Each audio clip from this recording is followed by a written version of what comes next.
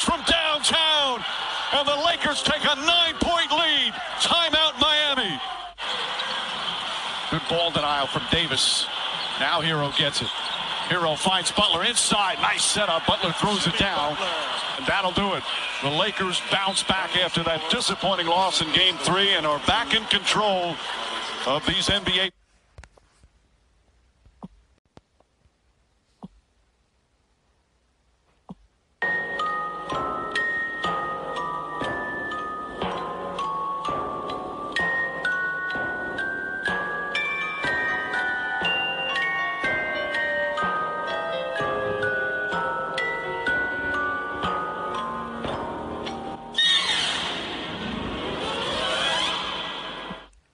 So what you just heard was the most scariest music ever, because now we realize that the Lakers are a 3-1 lead to beating the Miami Heat. And now we are all in trouble. It's a good thing, but it is a bad thing to others. And, some people are really upset with the Lakers, just beating everybody up on the playoffs, and now they finally reached up to the finals, but now everyone's kind of in a tight position now. They're going to know that the Lakers have one more chance and they'll win a championship, 2020 championship, so we should figure out what the next game's going to be.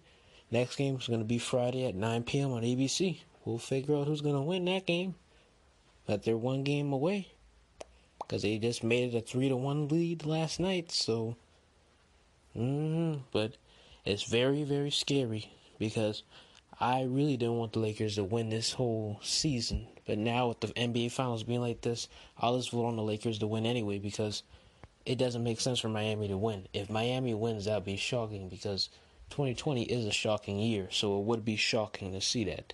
They beat the Lakers. But I believe they want to take it to 3 more games just to make it tied. And then once the series tied, Miami might win. No, that will never happen.